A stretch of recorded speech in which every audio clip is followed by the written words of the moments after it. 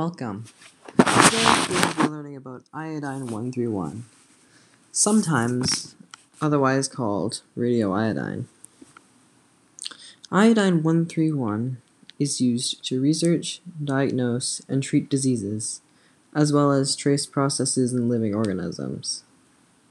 Iodine 131 decays through beta and gamma radiation and has a half-life of 8 days.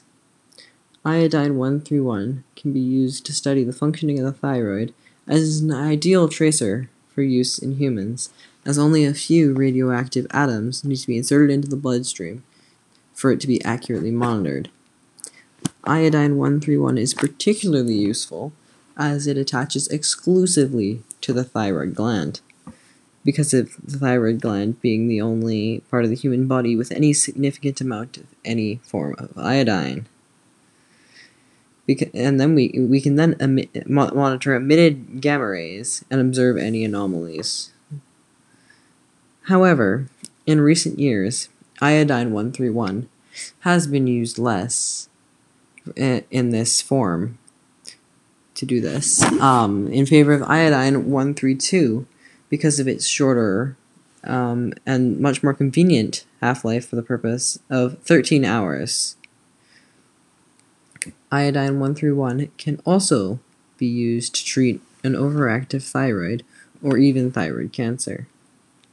It does this by destroying the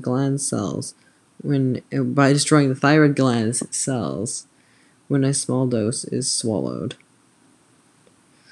We get iodine 131 as a waste material from nuclear fission, and because of this, iodine 131 is readily available commercially in large quantities from nuclear reactors. But however, there is a process for refinement of it.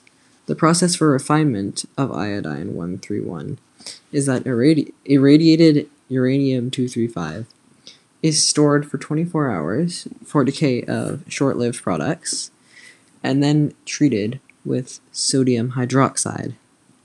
It is then filtered to remove the uranium and other fission products. So then iodine 131 is, once refined, is commercially available in a sodium hydroxide solution with high radiochemical purity. However, it is also one of the more dangerous waste products of nuclear fission because when released into the environment, it has the ability to severely affect the development of children and youth, as well as increase the risk of thyroid cancer. Yes, iodine 131 both causes and cures thyroid cancer. So on that bombshell, thanks for listening.